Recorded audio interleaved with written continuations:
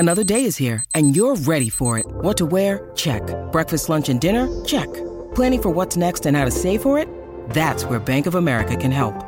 For your financial to-dos, Bank of America has experts ready to help get you closer to your goals. Get started at one of our local financial centers or 24/7 in our mobile banking app. Find a location near you at bankofamerica.com/talktous. What would you like the power to do? Mobile banking requires downloading the app and is only available for select devices. Message and data rates may apply. Bank of America N.A., member FDIC.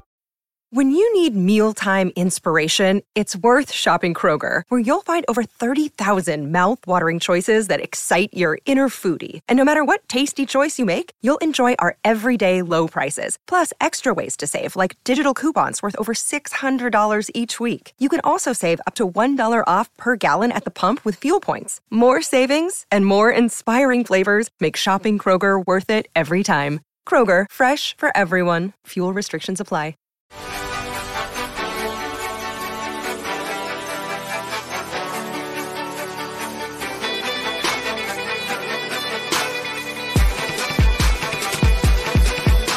The show goes on. This is the official show on the Fish Stripes podcast channel with me, Eli Sussman, the managing editor of Fish Stripes, where we cover your Miami Marlins every day in our own way. Please subscribe to Fish Stripes wherever you get your pods so that you don't miss a single episode. Leave a rating and review wherever applicable. In addition to the official show, this is where you'll find Fish Stripes Unfiltered, Fishology, Water Relief, as well as special installments of our audio offerings covering the fish. We're at a stage of this offseason, past a milestone of the winter meetings, and the state of the team is unacceptable by any standard at this particular stretch of time. A big reason why, the team's reluctance to make moves and pay what is required to make those moves. This episode isn't really about money, it's just about winning. And the Marlins are doubtful to have a good major league team anytime soon unless they allocate more resources toward player payroll. I'm going to explain exactly why on the other side of the break.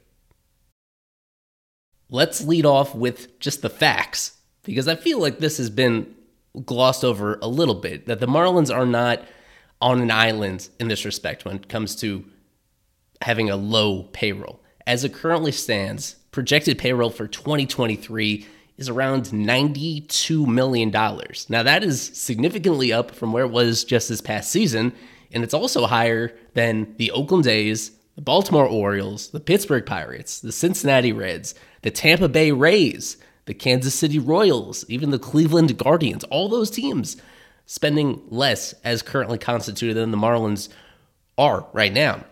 They have a very big arbitration class, salaries that have not been fully determined to this point, but all are projected to go up for nearly a dozen different players at that stage of their careers.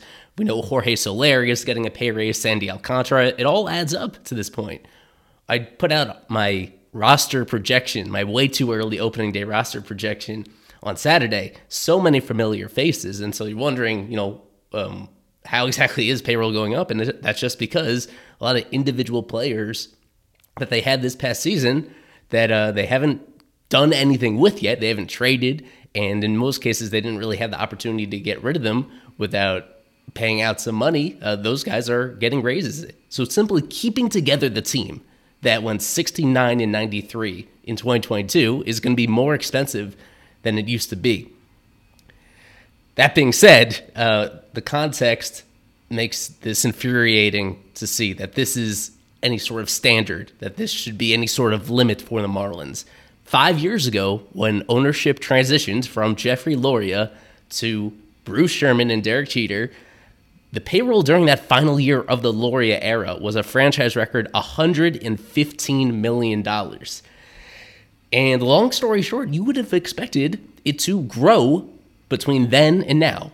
You would expect it to be even higher than that point, than 115 at this point in the quote-unquote rebuild of this team.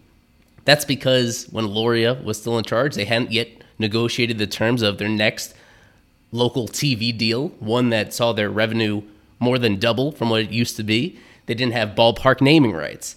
The MLB playoffs had 2 fewer teams back then. The expansion of the playoffs has led to new and larger than ever national TV deals that the Marlins get a slice of because of that. Beginning in 2023, there are going to be jersey patch sponsorships that are bringing extra revenue. And probably just as important as anything, something that probably doesn't get referenced enough when we talk about the money in baseball, the eye-popping numbers that players are receiving as free agents especially, is that there's been quite a bit of inflation in the United States just over the past few years. I mean, especially over the last 1 year in total.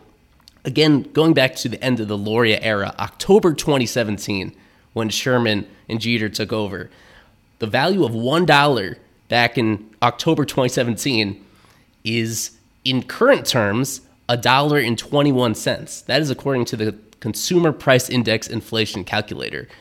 The inflation rate has been 21% just in the last 5 years, $115 million back at the end of 2017. Let me do the math really quickly. That's the equivalent to $139 million in today's game. Don't give me money. I'll spend it.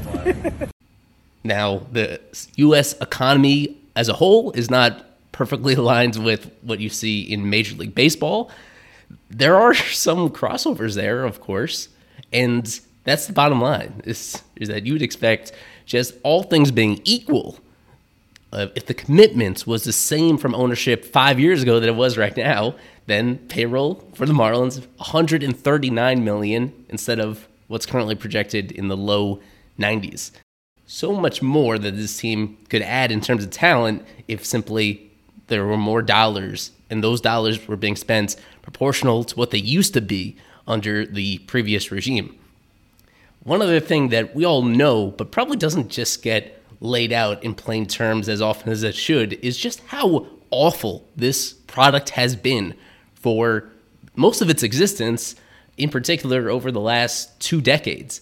Marlins have missed the playoffs in 18 of the last 19 seasons. And as you know, the only exception in the last 19 seasons was 2020, the COVID-shortened season, one of the anomalies in all baseball history, let's face it. If that season played out, do we think that 2020 Marlins team would have qualified for the postseason without the help of the variance of fewer games and without the one-time only 16-team playoff field that was available back then? We don't know, but I think, fair or not, that lone postseason berth didn't quite have the same impact that a postseason berth would have in any other context. In most of those 18 of the last 19 years that they've been on the outside looking in, there have been so few instances where they've even really been in the hunt going into the final days of the season. And that's why, understandably, there have been defections from this fan base through the years. There are people that rooted for the team back then that no longer do, or not with the same vigor that they used to have back then. Outside of wins and losses, unfortunately, in so many individual cases, the greatest players in this franchise's history have been traded when the team still had club control over them. To have so few players that are interwoven with this franchise. Really, Jeff Conine is one of the very few exceptions that proudly identifies with the Marlins in his post-playing days. To make that relationship even what it is now, they had to put him back on the payroll as an advisor to Sherman. And outside of that, there are just very few others, few alumni that represent the team like that. You wrap it all together, and it's been a lousy product. It's been an unpopular product. It's been a product kind of without an identity. And that's unfortunate for Bruce Sherman, but he knew exactly what he was getting into when he got this team. So we know the initial step when he took over, 5+ years ago, was to reset, was to install some new values and to just begin building this organization in a way that they thought would be more sustainable than what it used to be. There was nothing to love about the Loria era. The bottom line is that, the Loria era didn't have quite as many depressing lows as this one already does. 16 seasons, 16 full-length seasons under Loria. 5 of them had 90 losses or more. Under Sherman, it's been 5 seasons, but only 4 full seasons. And in all those full-length seasons, they've lost 90-plus games. 4 90-plus loss seasons and 4 tries after only 5 in the previous 16 full seasons. Yeah, I mean, yeah, you got a point there, and I can't even go against that. You can look at that from a couple different angles, that under Loria, the team didn't have the understanding in terms of, they didn't identify windows of contention the way that perhaps they should have, and that there wasn't quite as much of a cohesive vision as to what they should be doing. They didn't lose 90-plus games, but as I mentioned, they missed the postseason in all but one of those years. There were a lot of instances where they had perhaps an unrealistic expectation of how close they were, and that they focused too much on the here and now and not enough on building something steady and consistent. And as a result, their tenure was pretty awful, all things considered. Perhaps not as awful as what this one currently is through 5+ years. It is not normal to have this many seasons of just awful, non-competitive performance. To have so many years, I talked about having only a few exceptions where the team in recent history was alive in the final weeks of the season. During the Sherman era, in all of these full seasons, they've been out of it by the trade deadline. They've been clear sellers in every single year to this point. Those are months of non-competitive games, and that has translated, you could say, to the bottom line of this organization, the financial bottom line. Why haven't they been spending? I think, to be fair, I'm sure there is some reality based in here. They're not going to spend money that they aren't making. And realistically, this is a business. Even the most popular teams, the most fun teams to root for, they operate like cold businesses. They don't put money back into the team that isn't surplus from what they're earning and pocketing themselves. That being said, there has to be some level of satisfaction from Sherman as to how this team is being run. He elevated Caroline O'Connor to president of business operations, as well as several of her top lieutenants now have had continuity in this organization. They haven't made all that many dramatic changes to the way that they run the business side of this operation in recent years, with the exception of Derek Jeter's exit as CEO. But if things were really going that badly, then perhaps you'd be seeing more dramatic changes in the way that this team is marketed and the way that it's being run and the priorities it has from a business perspective. But his actions, the continuity that they do have in business operations would suggest otherwise, that things are generally going in the right direction, and all the information we could possibly grasp about the growth of baseball would suggest the same. So we're having this conversation in the shadow of the New York Mets. Perhaps by the time I finish recording this, they'll have signed somebody else to a long-term $50+ million deal. They are reaching new heights that have never been reached before in terms of player payroll. In fact, the luxury tax payments on top of the payroll that they're projected to have for 2023, that alone, just the luxury tax payments, the overage tax, is nearly as high as the entire Marlins payroll itself for next season, based on things that are currently assembled, and with the understanding that the Mets might not be done actually adding more veteran major league players. You're envious of the Mets. The expectation, to be fair, is never to be the Mets. This is a team that even during its highs, it's never really come close to winning the National League East Division. And that's, unfortunately, the sport is in a direction where that barely matters anymore. We're at a time where there are 3 wildcard spots in each league where you can make the postseason without being a dominant regular season team. You can go deep into the postseason without having put together the perfect group. Obviously, the Phillies this past year are Exhibit A in doing so, a team that was never fully well-rounded, but was talented enough to get the job done. And even that example isn't totally relevant. As we've seen this offseason, the Phillies are reaching spending levels that they have not reached before and continuing to add established talent on top of what was already a extremely talented roster. So the Marlins aren't trying to be the Phillies either. Again, the playoff field is wider than it's been before.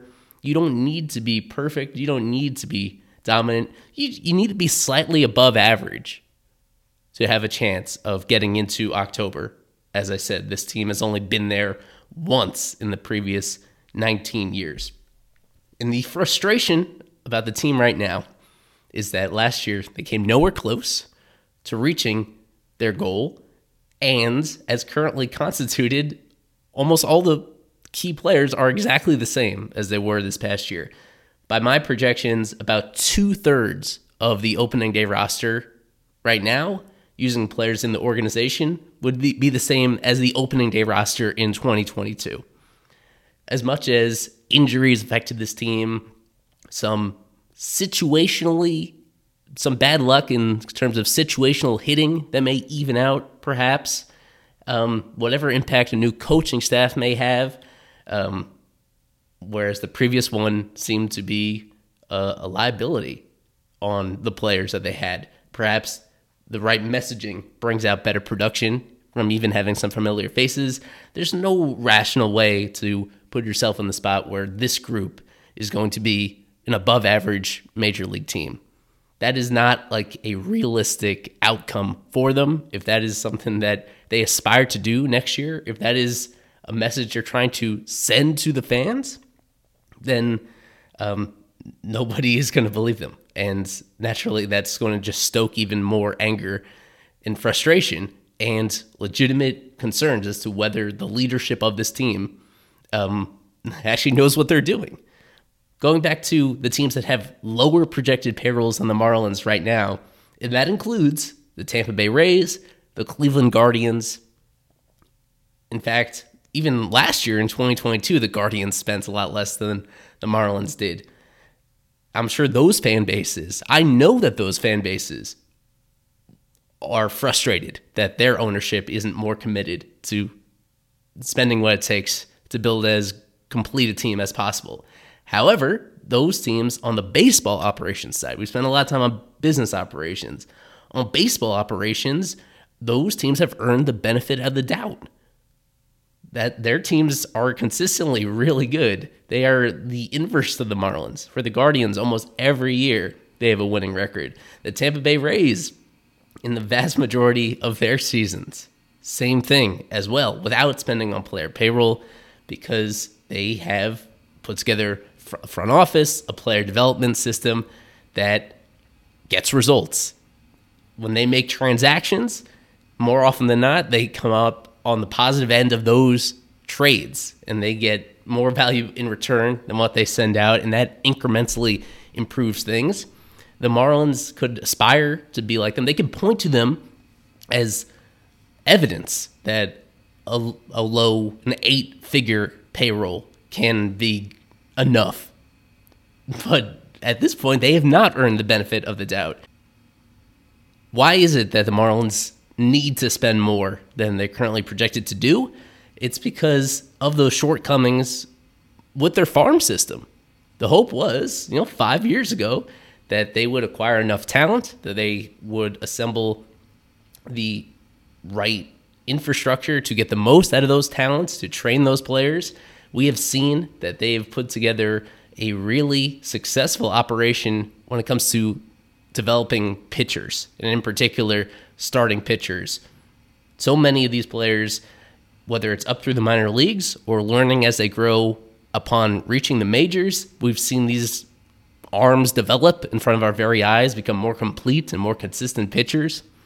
And that is something I think you could comfortably say they do better than most other major league organizations. The issue is with everything else, especially on the hitting side, that they have produced so few of their own cheap, controllable young hitters. And that is put them in this position where even some of the ones that had the most promise have since graduated to the majors. And by any measure, this farm system just isn't special anymore. I don't know if it ever reached a point where it was truly elite, but it has certainly fallen off from whatever peak that it used to have. By Fangraphs, they have the most up-to-date approximation of a farm system ranking. By approximate prospect value, Fangraphs has the Marlins right in the middle of the pack, a tie for 15th in terms of the composite value of their prospects. So much of that is tied up in Eury Perez alone, their number one guy. And for what it's worth, me personally, in following this farm system as close as I possibly can, there's just such a drop-off between Eury and every other player in this minor league system. There's nobody else that you can point to and wholeheartedly trust becoming an above-average regular. All of them are going to need some things to go right, and perhaps some staff changes that have been made on the player development side are going to bring out better production from these players that to this point have not distinguished themselves as great prospects. I mention that because when you're talking about avenues to improve this team between now and opening day, and there is so much time to do it, believe it or not, although it seems like all the free agents are flying off the board, there are still more players out there that could make a lot of sense for this roster and could significantly improve the team as well. Even though there are opportunities out there, I do not see what that path looks like to being a good team in the near future unless they spend a significant amount of money. They just don't have the prospect capital to trade from to totally overhaul the roster. They can make some significant improvements via trade of young players, but they also cannot risk depleting their farm system. You've heard the rumors again and again about the likelihood of them moving starting pitchers from their major league team in order to address shortcomings on the hitting side. Just to get everybody on the same page, this was one of the very worst offenses in baseball last year. It was one of the worst in Major League history when it comes to hitting left-handed pitching. As a whole, this team just did not make enough contact. They did not hit for quite enough power. They did not show enough plate discipline. And with few exceptions, they didn't even run the bases particularly effectively. And that's why there's been that talk about trading from their starting rotation. The issue is that they don't have quite as much of a surplus in the rotation as you'd love to believe. Now, right now, I did that roster projection, and what I came up with is a starting five of Sandy Alcantara, Jesus Luzardo, Pablo Lopez, Edward Cabrera, Trevor Rogers.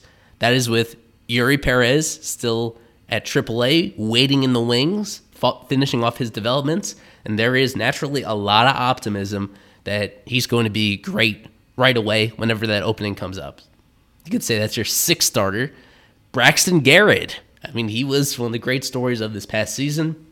He emerged as somebody that in a lot of teams, he would be in that projected rotation, and he's just an injury away, in my mind, from cracking that in the Marlins' perspective. So that's 7 between those.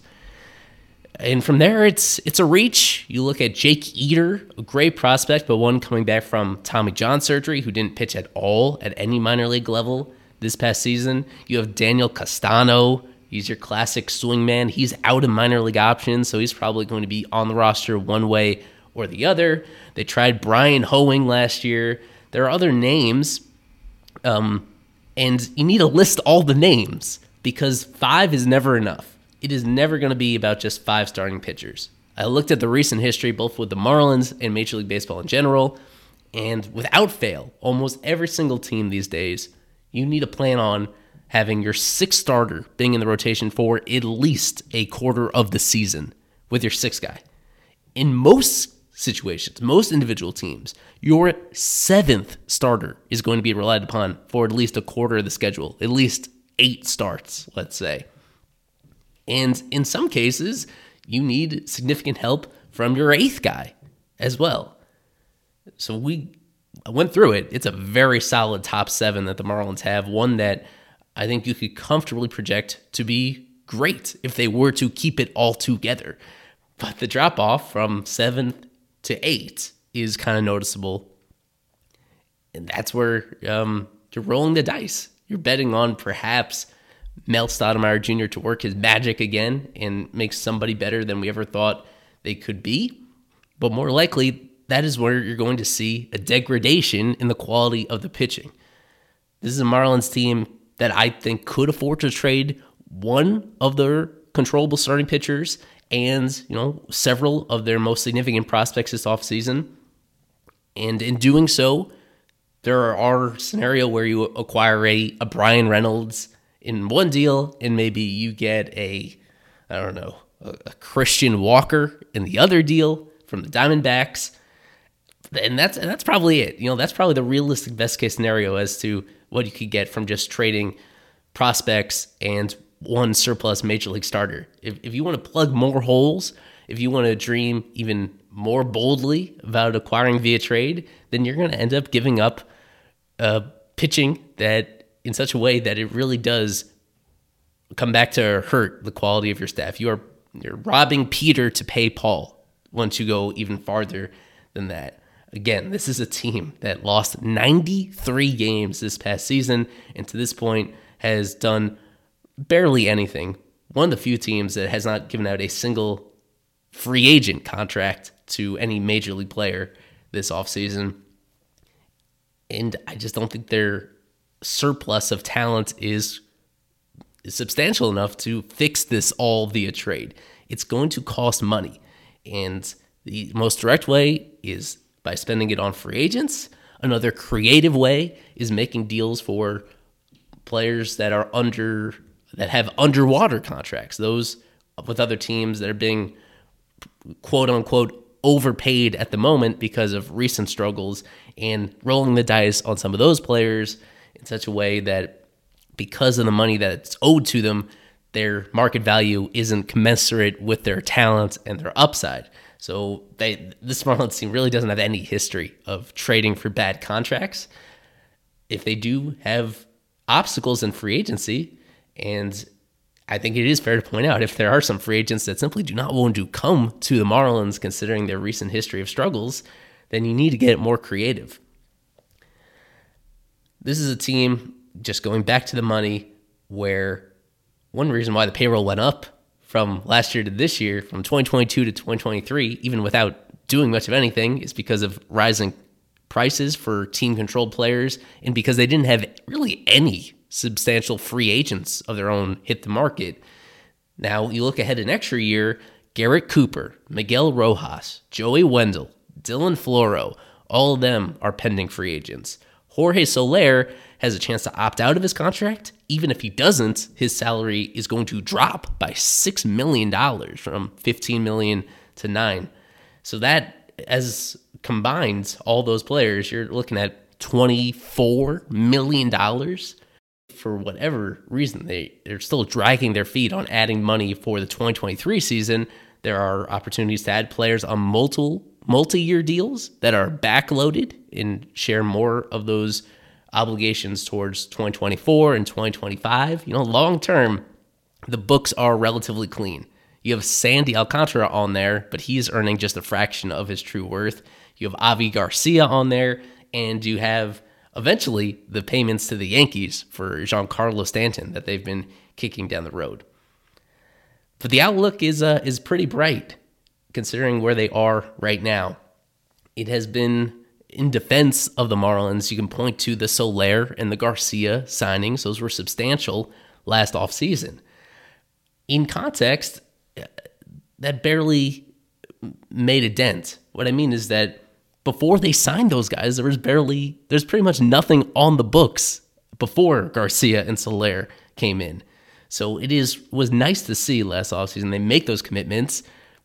But even so, you look ahead to where they are right now, and I just laid it out. There are only a handful of teams spending less than this team is. Given the market size, given the new revenue that has come in, and adjusting our perspective with the understanding that inflation has changed the worth of a dollar from even where it was a few years ago, It's really indefensible for the current projected payroll to be any sort of limit for this Marlins team. They should be willing to spend more, and I think they're in a situation, because of the middling farm system, because of the volatility of pitcher health, even though it feels like they have good depth right now, and just because the distance they need to go, especially when it comes to hitting, to even give themselves a chance of being a solid team in 2023, Bruce, you need to spend. You need to spend more than you are right now. If you expect this business to prosper long term, it's only going to do that if this team wins. As intimidating as it could be to look around your division and see the Mets and see the Braves and see the Phillies all doing what they're doing, it is intimidating, but you need to try. The fan support, I should say, is just not going to grow much until there is some proof of concept on the major league field. There's been, with the exception of that COVID season, there's just been no evidence whatsoever that what this team is doing is effective. And so they have made further changes in the front office, in player development, on the coaching side, that perhaps can manifest in better outcomes for the players that they have. In the meantime, it's just going to cost money. Bruce is going to have to spend his way to get this team a chance and to give the fans a reason to believe. Because right now, morale is understandably very, very low. As a reminder, it's still 3.5 months until the start of the season. So that is the bright side, is that there's time. There's time for this to change. They're not playing the games right now. There are opportunities to improve. And it's going to take a combination of savvy front office maneuvering and simply having more resources to spread around. I've been Eli Sussman on the official show. First episode in a while, still overcoming a little bit of an illness, so I appreciate your patience. And I appreciate you tuning in as we address this topic that I know is heavy on every Marlins fan's mind right now. We have Fish Stripes Live coming up on Wednesday at 7 p.m., and starting every Sunday night for the foreseeable future, we're going to have our Twitter Spaces on Fish Stripes, hosted by Grant Kiefer. So check that out on Twitter. If you are a big Twitter person, consider subscribing to us. A paid subscription, only $2.99. That gets you priority to speak on the Spaces. It gets you special participation on our streams throughout the regular season. And we're always coming up with new perks to support. It used to be called super followers, but they have since rebranded it to subscribers. That's very confusing. Thanks to Elon Musk for totally mixing up that entire structure within a few months of us setting it up. But please consider supporting us over there. But the most important thing is that you consume our content both on the written side, on the podcast side. Bookmark fishstripes.com for daily articles, reporting on, analyzing what's going on with the Miami Marlins. As always, go Fish.